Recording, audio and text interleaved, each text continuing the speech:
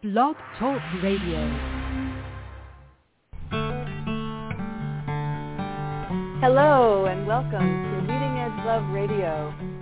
This is your host, Sumati Sparks, the Open Relationship Coach at sumatisparks.com. Have you ever wondered how well suited you are for ethical non-monogamy? Well, you can find out by taking my quiz, and you'll find the quiz right on the homepage of my website at sumatisparks.com. So today I am really excited to have as my guest the one and only Kathy Labriola, who has been doing polyamory coaching since before the word was invented, I think. Some of you who have read a lot of books might know her book called The Jealousy Workbook, and she has a new book out, which we're going to talk about in a minute. So welcome to the show, Kathy. Great. Delighted to be here. So glad to have you back, and I was telling Kathy earlier that she's my first guest this is her third time on my show. So A recidivist. Really honored. Yes, exactly. Yeah, really honored to have you back because you just have so much knowledge and experience in this field, and really excited to start talking about your latest book, which is called Polyamorous Elders, Aging in Open Relationships. So tell us how you came about writing that book. What made you decide to do a book on polyamorous elders? Well, I was been waiting for many years for someone else to write this book, and no one did. So I guess I figured I'm going to have to write it myself. I am a poly elder myself and have been doing polyamory and coaching people and counseling people around polyamory for many, many years. And when I was a young polyamorous person in my late teens and 20s, and even in my 30s, I never knew of or saw or heard about any older people practicing polyamory. And so as a result, I never had any role models and other people who are older who had been doing it for a long time who could, maybe give me advice or maybe help me with problems, or maybe at least be able to, I could look to see how they were doing their relationships and how it was working for them. And at the time, of course, this was before the Internet was invented. I know that's very hard for younger people to imagine, but there was a time before the Internet existed, and so all these various poly resources weren't available. And at that time, there were no poly-friendly or poly-knowledgeable therapists, and there were no books on the subject. And so we really were literally just making it up as we went along. And having role models would have been extremely helpful in terms of just having other people with more experience that could advise us and help us, but also just to be able to see other people succeeding at this particular type of relationship. Because it's very hard to do something and to even have a vision of doing something if you don't see any other people doing it. And at the time, the only people I could see were people who were, young people in their 20s who, of course, we didn't have a clue what we were doing. And right. It made me very much wonder, is consensual non-monogamy sustainable? Is it something that can succeed? Because everyone I see who's like over 30 is doing monogamy. So I wanted to write this book to show that there are people that have been doing this for decades and are succeeding at it quite well. I hope that will give both older people to be able to see themselves reflected and their stories being told, but also for younger people to see that this is a sustainable relationship model, that they can decide to live this lifestyle for their entire lives if they want to. It's not something you just do when you're young and experimenting. Right. And you are one of those role models. You've had relationships that extend for decades, yeah? That is for sure. That is very true. Mm-hmm. So you're walking your talk. So yeah, when I heard you say to see people succeeding, that's so important because there's such a belief out there in the default world that polyamorous relationships, there's just so many negative tropes about it that that they don't last, that people are just doing it for nefarious reasons. Some people have been hurt by dating someone who calls themselves polyamorous, but they're really not very ethical, so they have to make a judgment about the whole love style based on this one jerk they dated,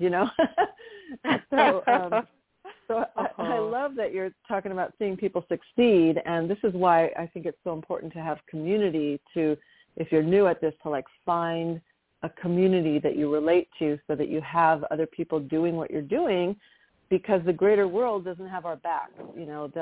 They'll strike us down and say, well, it's, you're having problems because you're polyamorous, as opposed to you're having problems because you need to build up your skill set, right? Right. Mm-hmm. Well, so and what I are think some of the skills that people you say, teach? oh, well, I tried that once and it didn't work, or, oh, I knew a couple that tried that and, oh, they end up getting divorced. But you never hear someone say, well, I tried monogamy once and it didn't work, so, oh, monogamy never works, Exactly. You never hear that, yeah. So what are some of, the key, if you had to name, 3 of the most important skills that we need to learn to make polyamory succeed in the long term, what would you say? Well, I would say first and foremost, knowing what you want, knowing what makes you happy, knowing what your needs are in relationships, and being able to articulate those needs clearly to a partner or potential partners, so that you're actually going into a relationship stating pretty clearly what your needs are, and that person then can tell you if they feel they can meet those needs or if that model is not going to work for them.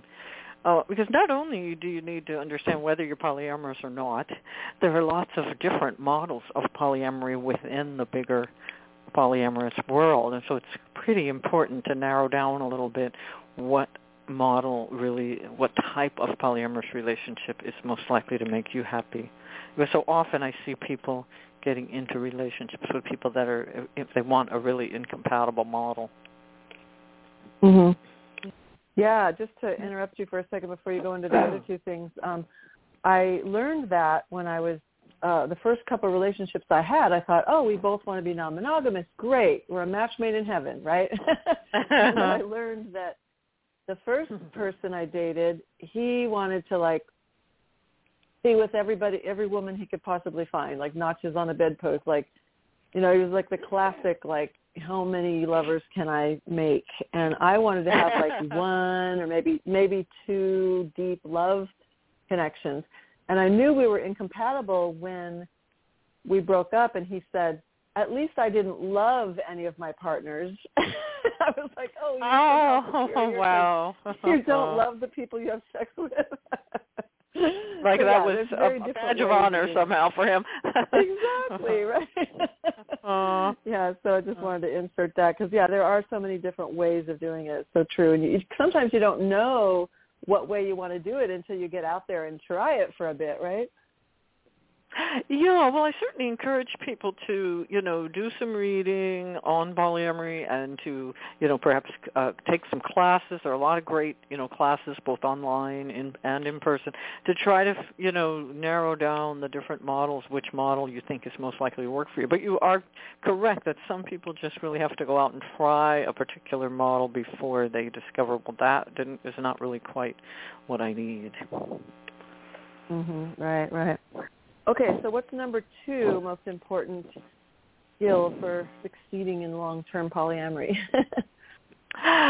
Well, it's not even about polyamory, but it's about being the right partner. Being in the right model of polyamory is about picking the right partners who are really compatible with you and with the model you're looking for. But it's just as important for you to be the right partner, for you to really work on your relationship skills. Work on particularly communication skills, being able to communicate clearly, work on your own sense of security and self-sufficiency, because in any poly relationship, jealousy is likely to be triggered and insecurities are going to be triggered. So the more you can increase your own experience of internal security, of feeling good about yourself, feeling lovable, feeling worthy and deserving of love, and being able to feel like you are safe and secure as a person, not being just thrown off quite so much by whatever a partner or partners may be doing. Mm-hmm.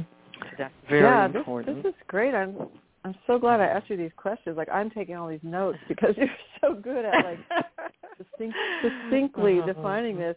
Yeah, it's like I have a partner that it was kind of a new relationship, and it was going along really great. But then as soon as I started to fall in love with another person, that's where the rubber met the road, and he couldn't like say, I'm feeling this way because of your new relationship. He just shut down and like cut me off emotionally. And I had to say like, hey, if you're going to do polyamory, you got to up-level your communication skills and like tell me how you're feeling. Because every time I'd ask him, he said he was fine. He made it sound like he was fine.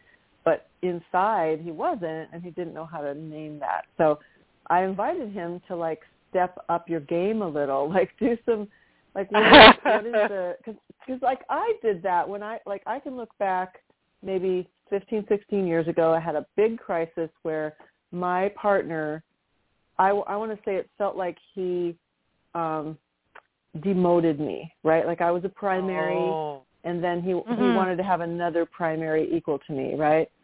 So that triggered me so much, and I didn't have the skill set to deal with the emotions of that I like fell off the wagon after being sober for 24 years. So like that screwed me up so bad. Oh, wow. And I cut him off, and I was like, you're dead to me, right? Like that's what I did. So I can totally understand. And that's why I got into coaching, because I was like, I got to figure this out. Like if this is how much of a meltdown I have, I can't be polyamorous. So I got to learn how to do this, you know? So that's when I like threw myself into learning and doing all the personal growth work and stuff. So I can understand how this partner of mine would do that, because I did that, you know. And now I'm on the other side, and I'm trying to have compassion for him, but I'm also saying like, hey, you gotta step up your game and like learn why you're shutting down. Like, what's the underlying pain that you don't want to feel, right? Absolutely. Well, that's because you can have empathy and compassion because you've been through it on the other side. But yeah, it doesn't mean you should accept that behavior either. Yeah, exactly. I mean, it took me a while to get to the compassion. I was mad at first because I wasn't seeing what was happening. I was just like, why are you cutting me off, you idiot, you know? And then I realized, he's doing what I did a long time ago. Okay. Yeah, I mean, you have to do your own personal growth work if you're going to be in any kind of open relationship or non-monogamous relationship. You have to do your personal growth work so that you're able to tolerate and deal with your partner having feelings for someone else, and that other relationship perhaps becoming important to them. Yeah. You have to be able to have your own it's really boundaries. Go ahead, Troy. Exactly. No, I was just going to say it goes back to what you said about telling your partner what your needs are so they can decide if they can meet them. You know, and so if you're not talking about that all the time, it's not just at the beginning. Like you need to always be talking about that, so that things don't sneak up on you. And and you can say like, hey, it seems like our needs aren't matching right now. How can we? And you wrote the breakup book, so talk about that too. Like, what are the ways when we realize like, hey, we want different things now. We don't have to like hate each other forever. We can transition into loving each other a different way, right? That sometimes you can transition into a different kind of love relationship, or other times you have to transition to a more platonic relationship if you really can't be happy together in any kind of love relationship. But that brings me to the third. You asked me the sort of three, the big three in terms of skill sets. Please go on to the third. Yeah. Time and energy management. Having exquisite time and energy management is really important for anyone who's wants to succeed in any kind of open or polyamorous relationship. You know, you're trying to juggle not only the time constraints of, you know, we poly folks have not yet learned how to avoid the time-space continuum. We have not learned to override the laws of physics. So we only have 7 nights out of the week, and we only have 24 hours in a day, and most of us do have to work full-time and raise children and do other things in addition to have delightful poly relationships. So being able to learn to pace yourself, not to take on more relationships than you really can actually deliver on. It's not only about telling your partner what you want, but to tell them what you can deliver. Like, what can you offer them? And being able to have such excellent time and energy management skills that you actually can consistently provide whatever it is that you have offered to someone. People often complain about being extremely disappointed that they get into these poly relationships and other people will promise them the moon and the stars, but, they really can't manage it. They just don't have the time or the energy, and they're not very good at planning ahead and figuring out how they can make sure they have the time available, and even more importantly than the time, the energy to really be fully emotionally and physically present with each of your partners when you're with them. Right, exactly. So the time, that's kind of obvious, and a little more, to me, it's a little more obvious and clear that there's a limited amount of time, and if somebody's feeling like, their partner works all the time and they don't have enough time for them, they want more time with them, and then suddenly their partner's like, well, I'm going to date this other person, they're going to feel like, wait a minute. So that's when we get to the energy part, because you said time and energy. So I think that if we're getting, if our partner learns our love language and is really giving us that presence and the energy and the love in the way that we want to feel it, then in my experience, I can feel better about them spending more time with someone else because I'm feeling loved up and saturated when we are together, right? Yes, that's very true. That you feel satiated. So I think that's enough. what we have to learn. Yeah, so I think we have to learn that too, is like when we're all excited about a new partner, that we need to really focus on attending to our current partners so they're not feeling that something's being taken away from them, yeah?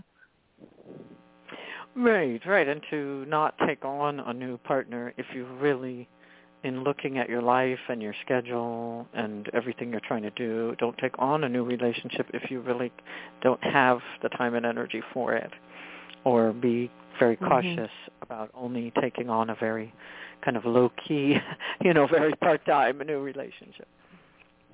Right. Well, those are great. I love when we find irresistible, wonderful people, it's hard to say no, but sometimes you're not really doing anyone a favor by getting involved with them if you really don't have the time for them. Yeah, and, there's also another path that my favorite path is to, we have this term in polyamory called kitchen table polyamory, when people all know each other and they can sit around the kitchen table and talk about whatever. And so I often joke that, like, the kitchen table is too far apart. Like, I want king-size bed polyamory. We can not, so like, well, it's not for everybody. No, it's not. I get that. But, like, that's my preferred way of, like, not necessarily that we're all lovers, but that we can at least kind of lay around on a big bed and watch a movie together, or, like, cuddle and talk and just have, be touch positive as well as sex positive, and just be with each other close, like really close friends. So that's my preferred way of doing it. And if we do it that way, I find that time isn't as much of an issue, because if we can all be together, and if anybody's feeling left out, they know they're welcome to join at any time. I find that the time factor becomes less of a constraint. But that's just me. Yeah, that does work for some people. A lot of people, that doesn't work for them because they want a much more compartmentalized model where they want to have their partner all to themselves for the evening or the night or the day, or they don't particularly feel affinity towards the metamors or their partners, other partners, or they just really are feeling a scarcity of private, intimate, emotionally connected time with the partner. together, so they really want that much more so than hanging out together with other people. Yeah, totally, and that's totally valid. Their own kind of ideal mixture of, time with other people, time with privately. Yeah, I don't think I would be happy if I never had the one-on-one time, but I just let my metamors know that if any time they're feeling left out and they're having a bad night or they haven't been able to get a date that night, that, I can wait and do my one-on-one time later. I don't want anyone to feel, I can't take care of everyone's feelings, but I'm an idealist, right? I just want people to know they're welcome. Yeah, it's nice that you're generous and welcoming. That's great. Yeah, it's never perfect, but that's what I strive for, is that kind of inclusiveness. So let's go back to the elder issue. What are some of the specific things around polyamory for the elders? What's specific to being an elder in polyamory? Well, it's important to recognize that polyelders encompasses two generations, really. There are what I call the older elders and the younger elders. And the older elders are those 75 years and up who are what was sometimes called the greatest generation, that generation that lived through the Depression in the 1930s and lived through World War II in the 1940s. They had a very different life than what I call the younger elders, the baby boomers, which generation I am in, of those who are 55 to 75, because the youngest boomers now are over 55. So, shockingly enough, so those are two very different groups of people, because the older elders were raised in a very sexually restrictive, very traditional, marriage and childbearing was, essentially mandatory, and women did not in those days. Most women did not have careers outside the home, and so that's a very different group of people than the baby boomer generation, which lived through the 1960s and the so-called sexual revolution, and we came of age into adolescence and adulthood right when the birth control pill and the IUD were invented, and when women for the first time had access to effective birth control, and so it was a very different time. And so for a lot of us in that younger group that are now around 55 to 75, started out in our sexual and relationship lives in much more non-traditional relationships. And so I think the shift to polyamory or open relationships has been a much smoother one for us, whereas the older elders, those who did and have been doing polyamory and still are, often were much more secretive about it, because they didn't want to lose their jobs, and they didn't want to lose custody of their children, and they didn't want to be completely rejected, by their families and loved ones. So they had a much different experience with having to live in fear much more about their sexual lifestyle, their relational lifestyle, and were much more likely to be closeted about it. Yeah, and that only continues to get easier for people. I think there's still people who feel like they can't be out because they have certain jobs or they're school teachers or something. But I think the younger 20-somethings, it's, the hookup culture, it's just kind of not as big a deal anymore. True, it is true. Yeah, and I think the older elders are dealing with different issues in their lives as well, more so than they're dealing with death and dying. They're dealing with their spouses and partners dying. They're dealing with becoming disabled themselves, or having to, move into assisted living or some kind of a skilled nursing facility or some other kind of living situation. They're maybe not able to stay in their homes.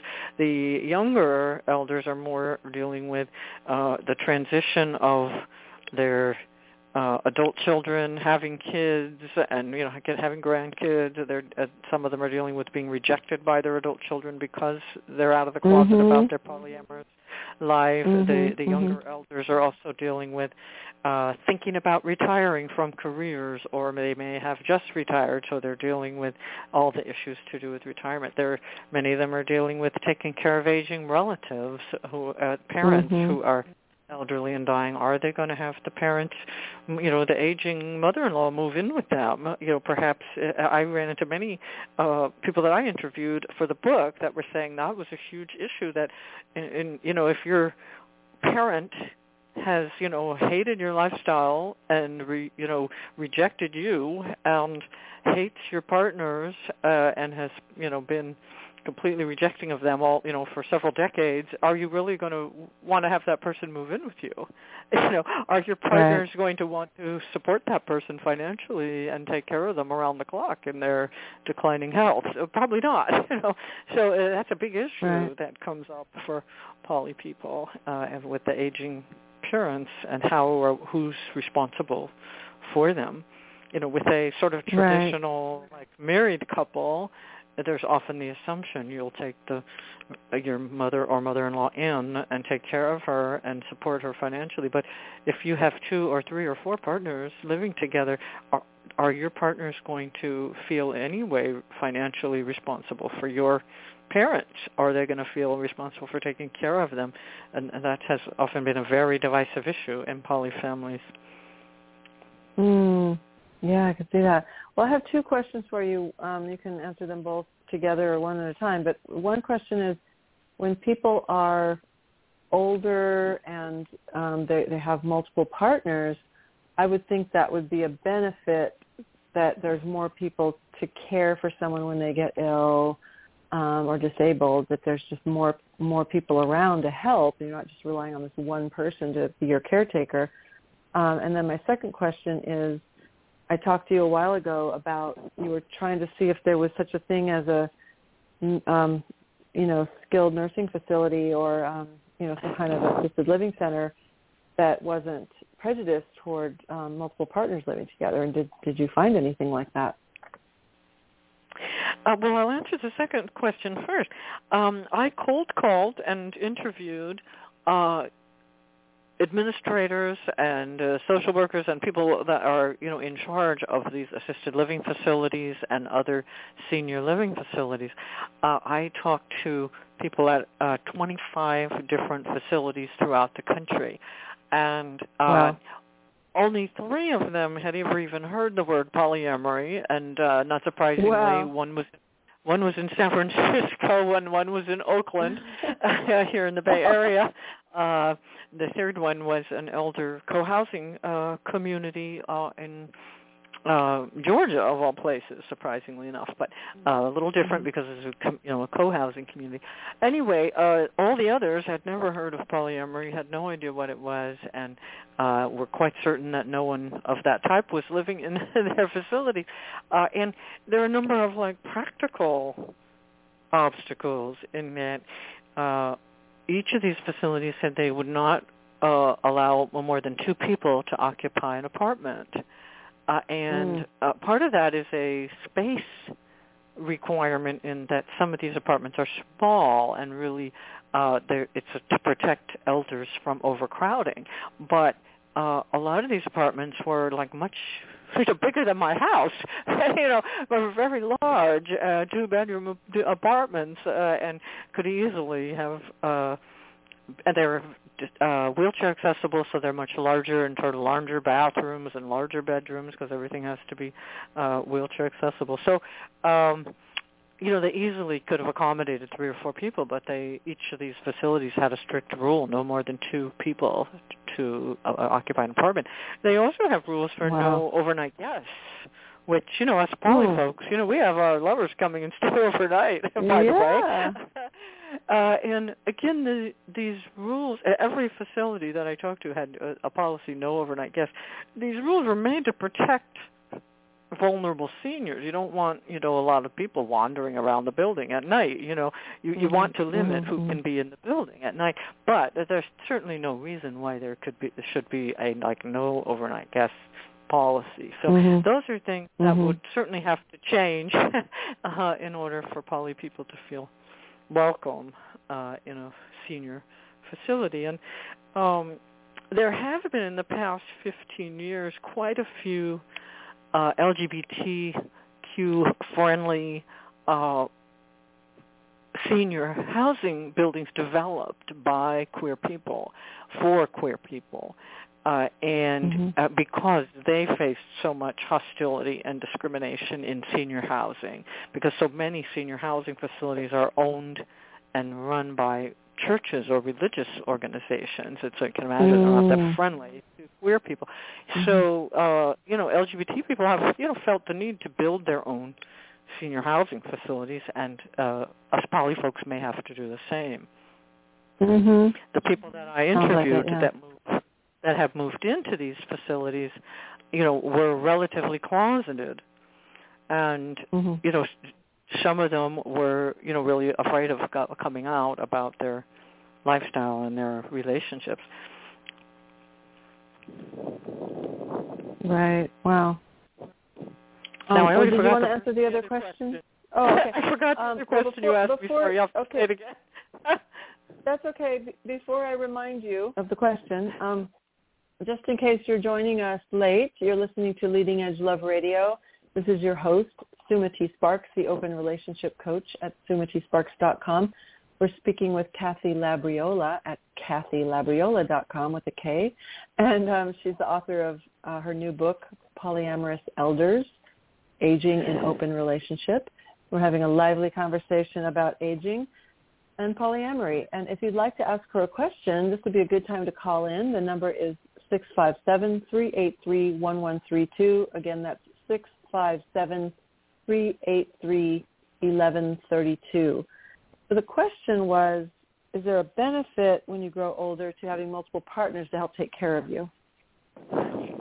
Yes, that is very true. I interviewed so many people who said, wow, when we got into this poly thing 50 years ago, we were into it for the great sex, the abundance of love, the excitement of being in a very transgressive and alternative type relationships.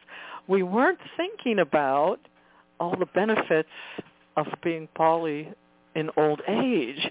We weren't thinking of the benefit of being able to have more people in the polycule translating into more resources, more financial resources. If you have 3 or 4 or 5 people in the polycule, both partners and metamors, that's more incomes, and especially when you're elderly and living on a fixed income, that makes a big difference in terms of whether you're going to be able to survive financially.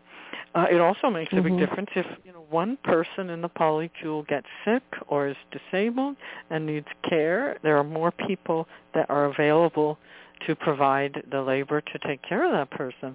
Or as you get older, if one person can't drive anymore, it's a big issue with people as we age, that we can't drive anymore, and hopefully there's either from vision problems or slower reflexes or whatever. So if there's at least one person in the polycule that can drive, that person ends up being able to help the others by doing shopping and driving people to appointments and things. So it kind of boils down to more people, translates into more resources a lot of the time. We had a caller, but they seem to have dropped off, so you were on hold. So if you want to call back, I'll make sure and get you off hold if you want to call back, caller. Okay, so I wanted to just refer back to your other book that's very popular among folks in the polyamory community called The Jealousy Workbook, and as I was looking over your website, I saw, and it reminded me when I read your book that you had a section on what to do if your partner's jealous, and I think that's something we don't talk about very often.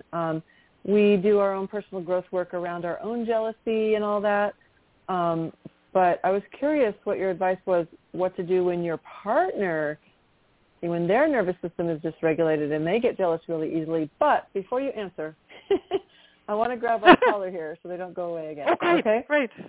I'm so glad. Okay, let me grab the caller here. Okay. What to do when your partner, hello, well, when their nervous the system is dysregulated and they get jealous really easily. But before you answer, I'm hearing an I echo. want to grab our caller here so they don't go away again. Okay, great. Oh, I think I'm so glad. whoever the caller is, you might have to. What to do when your There's an partner, echo. Hello. Yeah, you might have to turn off your. You might have it playing in two different places. There's a delay. Oh, so But whoever the caller is, you might have to turn off one of the places where it's playing. Oh. Yeah, you might have to turn off your... Is that okay? Yeah, now? see, there's a delay. I can hear myself talking, so. Yeah. Okay, I think it's gone now. So go ahead and ask your question. Speaker. Yeah, go ahead and ask your question now. We're ready for you. Okay. My name is Sonia Song. I have one question for Kathy and one for Sumati. So I really enjoyed reading the book. First of all, it's not a question; it's a comment. Because I'm the younger generation of the Poly elders. Younger elders. The younger elders. Yeah. But I'm just between the younger and the older because I'm 75. But my two late husbands, the older, the generation Older elders. Elders, yeah. And then I can tell from my own experience that it's great to have multiple partners, so that my one partner help me take care of the other partner, and then so it's a great benefit. And then I think that Kathy's book is so timely and warm and engaging because you're not reading about somebody else's life. It's like your own life, your own people, that their stories and their challenges, the pleasures, and their creative solutions. So I find it very warm and engaging.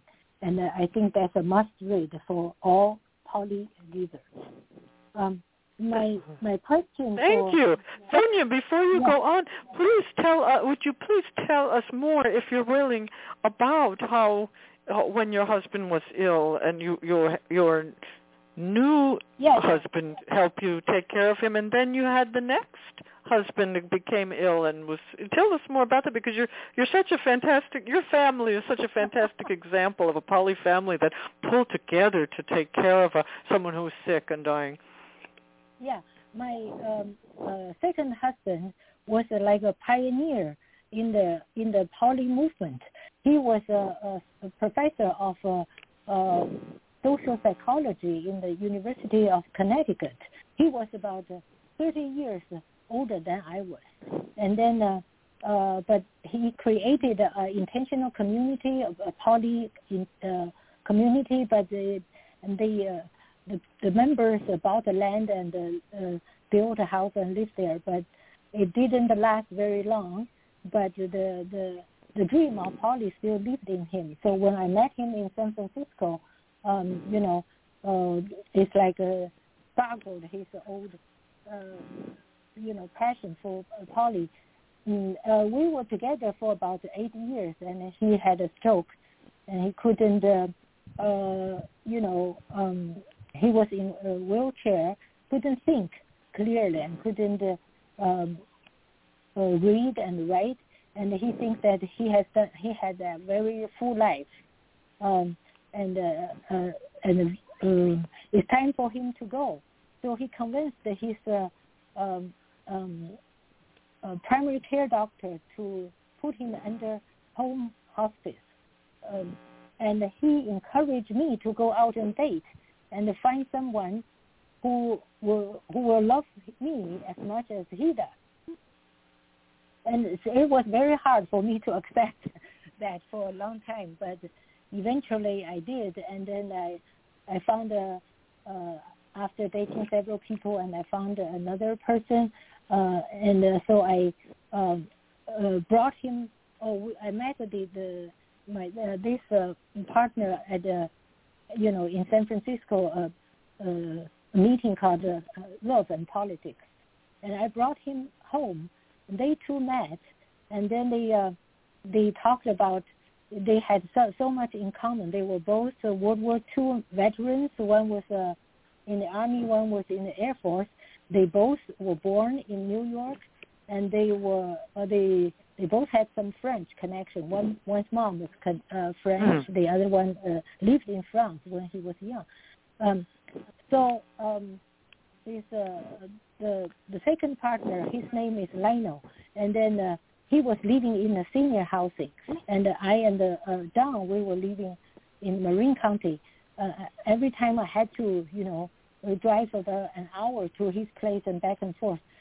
So we suggest that he would move in with us, and then he helped me taking care of Don for the. They said that they have so much in common, and another thing that they both love the same woman. Thank you Sonia. Thank you so much for sharing that. I appreciate you sharing that. I didn't want to keep you from asking a question though, so I'll have you ask that now.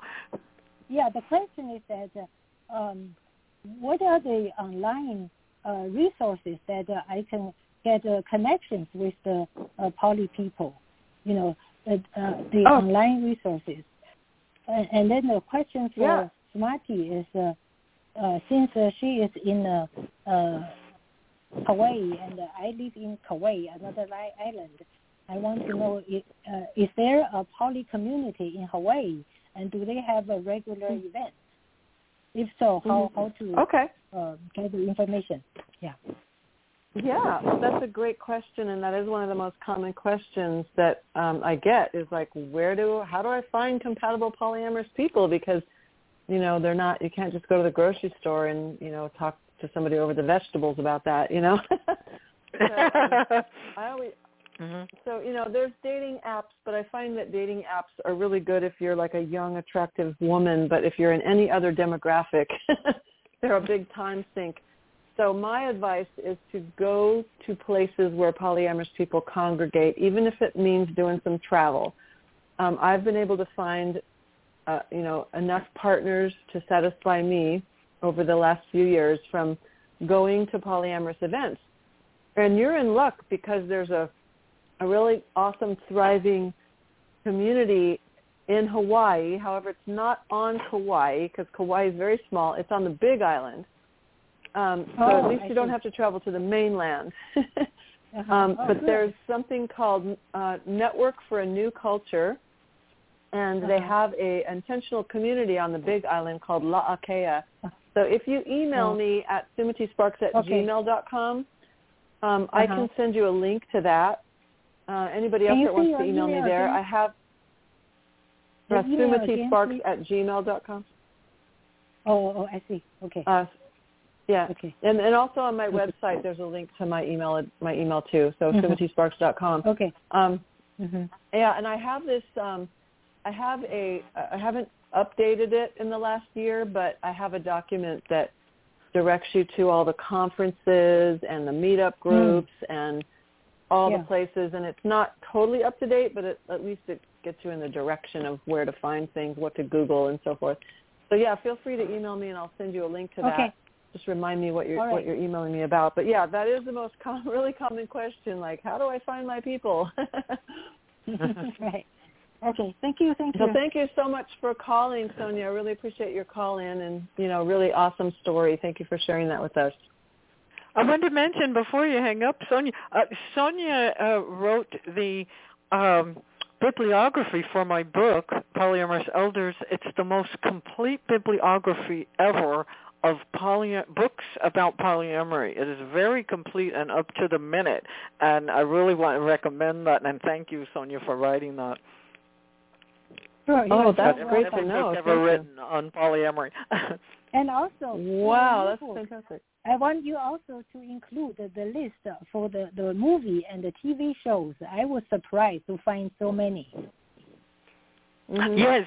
Fantastic. Yes, Sonia also has made up a list of a bibliography of TV and shows and movies with the polyamorous theme. So Wow. that's really great. Wow. So that's like an extra bonus. Not only do you get your amazing book, but you also get that incredible bibliography. So thank you. Mm-hmm. Yeah. Okay. All right, Sonia. Thank you so much for calling in. Thank you, you both, for doing Okay. this. This is great. Okay. You're welcome. Okay. Talk to you later. Bye. Okay, Kathy, so we just have a few more minutes. I want to give you a chance to answer the question about what to do when your partner is jealous. Well, the simple answer is shut up and listen. And I say that over and over again to people, shut up and listen.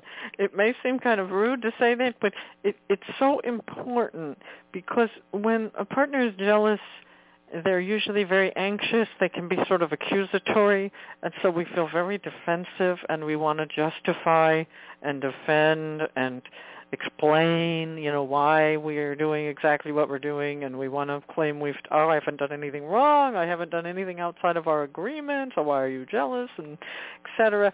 It's very important to just really listen to what your partner is saying and listen to their feelings. Because what often happens in these situations is they're expressing feelings and we're expressing thoughts, logic, rational argument.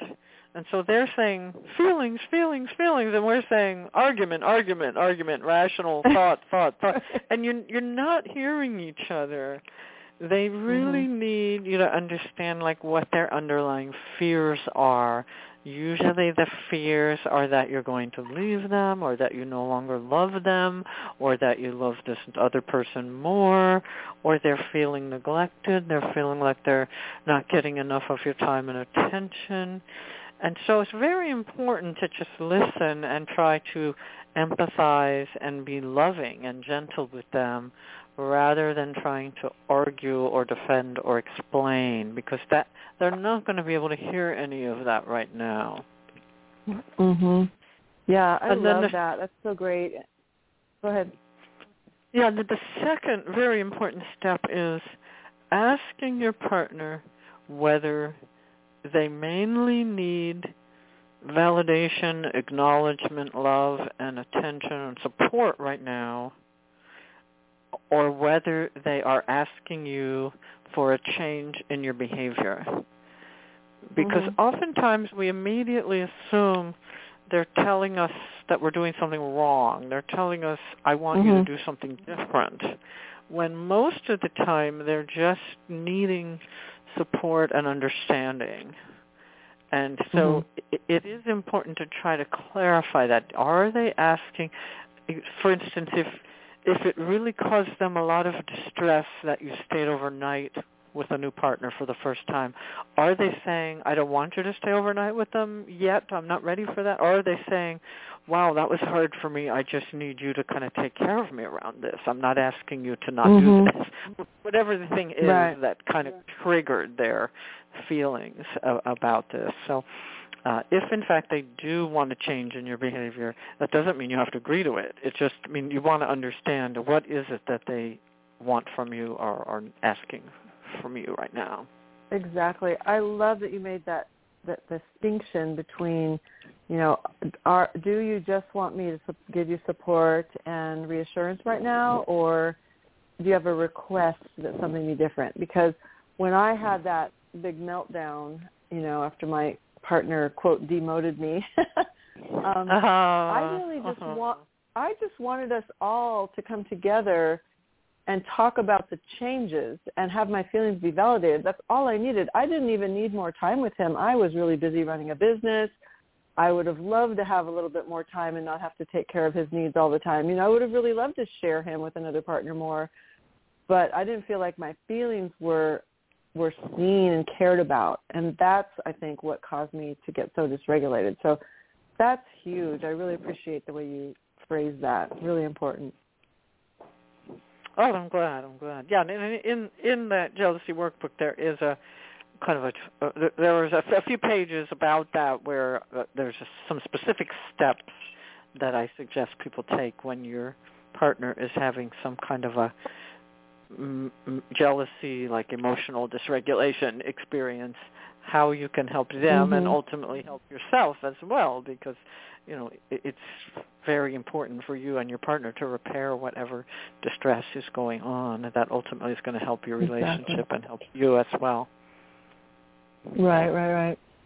Well, this has been amazing, Kathy. I'm so glad to have you back on the show again, because you just never cease to enlighten me with how articulate you are about these issues, and you know, I always learn something. So thank you for being here, and I want to give you some time to share with the listeners anything else that was left unsaid, and anything you want to share about your book or how to buy it and how to reach you and so forth, and what you're available for. So take it away. I just want to mention one other trend that really surprised me that I found through the interviews.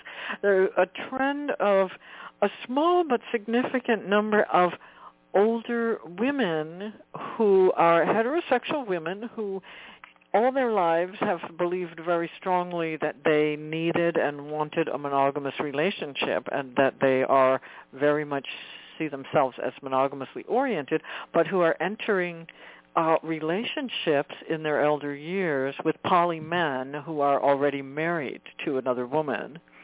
And that it was a very interesting trend to see that these poly relationships work pretty well for these women who have always considered themselves monogamous by nature, and in fact these women are continuing to be monogamous in the relationship, but a poly relationship actually meets most of their relational needs at this particular life stage for them. And a number of these women have said, well, I always thought I needed a monogamous relationship, but that was because when I was younger, I wanted a full-time father for my children, and I wanted a full-time marriage partner to so that we would have enough income to provide for children and to create this life together. But now that I'm older, my kids are grown and they don't need a father, and I'm divorced. So, and I've spent, 30 years or more, taking care of a husband and children, and I don't want to take care of a husband now. I want to have a life now. So let the wife do that stuff, let the wife cook and clean or whatever else, let the wife take care of him when he's sick. Let the wife do all that. I want to have a relationship with him. And a lot of these women said, they needed a lot more love and attention from a man when they were younger. But now, they want to do something else in life. They're not as focused on relationships. And many of them said, my kids and grandkids provide all the love and attention I need, and I get, I want to spend a lot of time with my family members, my kids and grandkids. And if I had a full-time husband, he'd be getting in my way, he'd be complaining that I was, spending so much time with my kids and grandkids. And I get a lot of love and affection from them. I don't really need a full-time relationship with a man. So I found that very interesting. And then quite a few of these women said, I deferred starting a business or completing my college education all those years because I was raising kids, and now I have the opportunity to go back to college and get my degree, or to start a business, or there's something else, to start a nonprofit to provide for, some need in the community. I really couldn't do that if I had a full-time husband. So I found that extremely interesting, that there was such this trend that I would have never imagined. Yeah, and they're converts to polyamory in their old age. Oh, totally, yeah. And can you speak about how that would benefit the wife in the long-term relationship too? Right. Because she has a lot of other things she wants to do. Often the wives have boyfriends, or they've got, or girlfriends. They've got other relationships. They're poly too, so they're okay. With the husband spending time with someone else because they have their other relationships too. Yeah, and I've also found that sometimes, and it's not always women, but sometimes, one of the partners really is genuinely not interested in sex anymore, and it's not just because of some childhood unresolved trauma. It could just be that they have had an illness or they're postmenopausal and they really are totally fine. They're just kind of asexual now, and they want their spouse to take care of that somewhere else and leave them alone. Yes, I have seen that too. Yeah, that certainly is true, and I've seen that certainly not only amongst. It's not only true of women. I've met plenty of older women who said they were really glad that they had a boyfriend because their husband no longer had an interest in sex, or because of having had prostate cancer, no longer could really have sex in a traditional sense. So yeah, everybody's happy because your needs are met. They don't have. Yeah, and they don't have to blow up their multi-decade relationship. They can still have all the other parts of it. So, yeah. Mm-hmm. Right, okay, they can have so as little or as much sex as they Kathy. want, and they don't have to get divorced because of sexual incompatibility. Exactly, right. So I just want to acknowledge the time and give you a chance to share how we can reach you and get your book and everything. The book is put out by Rowman and Littlefield, and you can get it through Rowman and Littlefield. That's Rowman.com.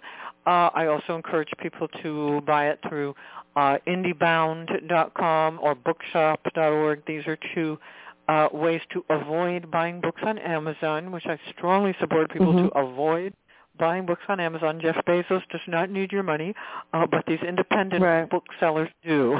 So I would encourage you to get the book through them or through the publisher.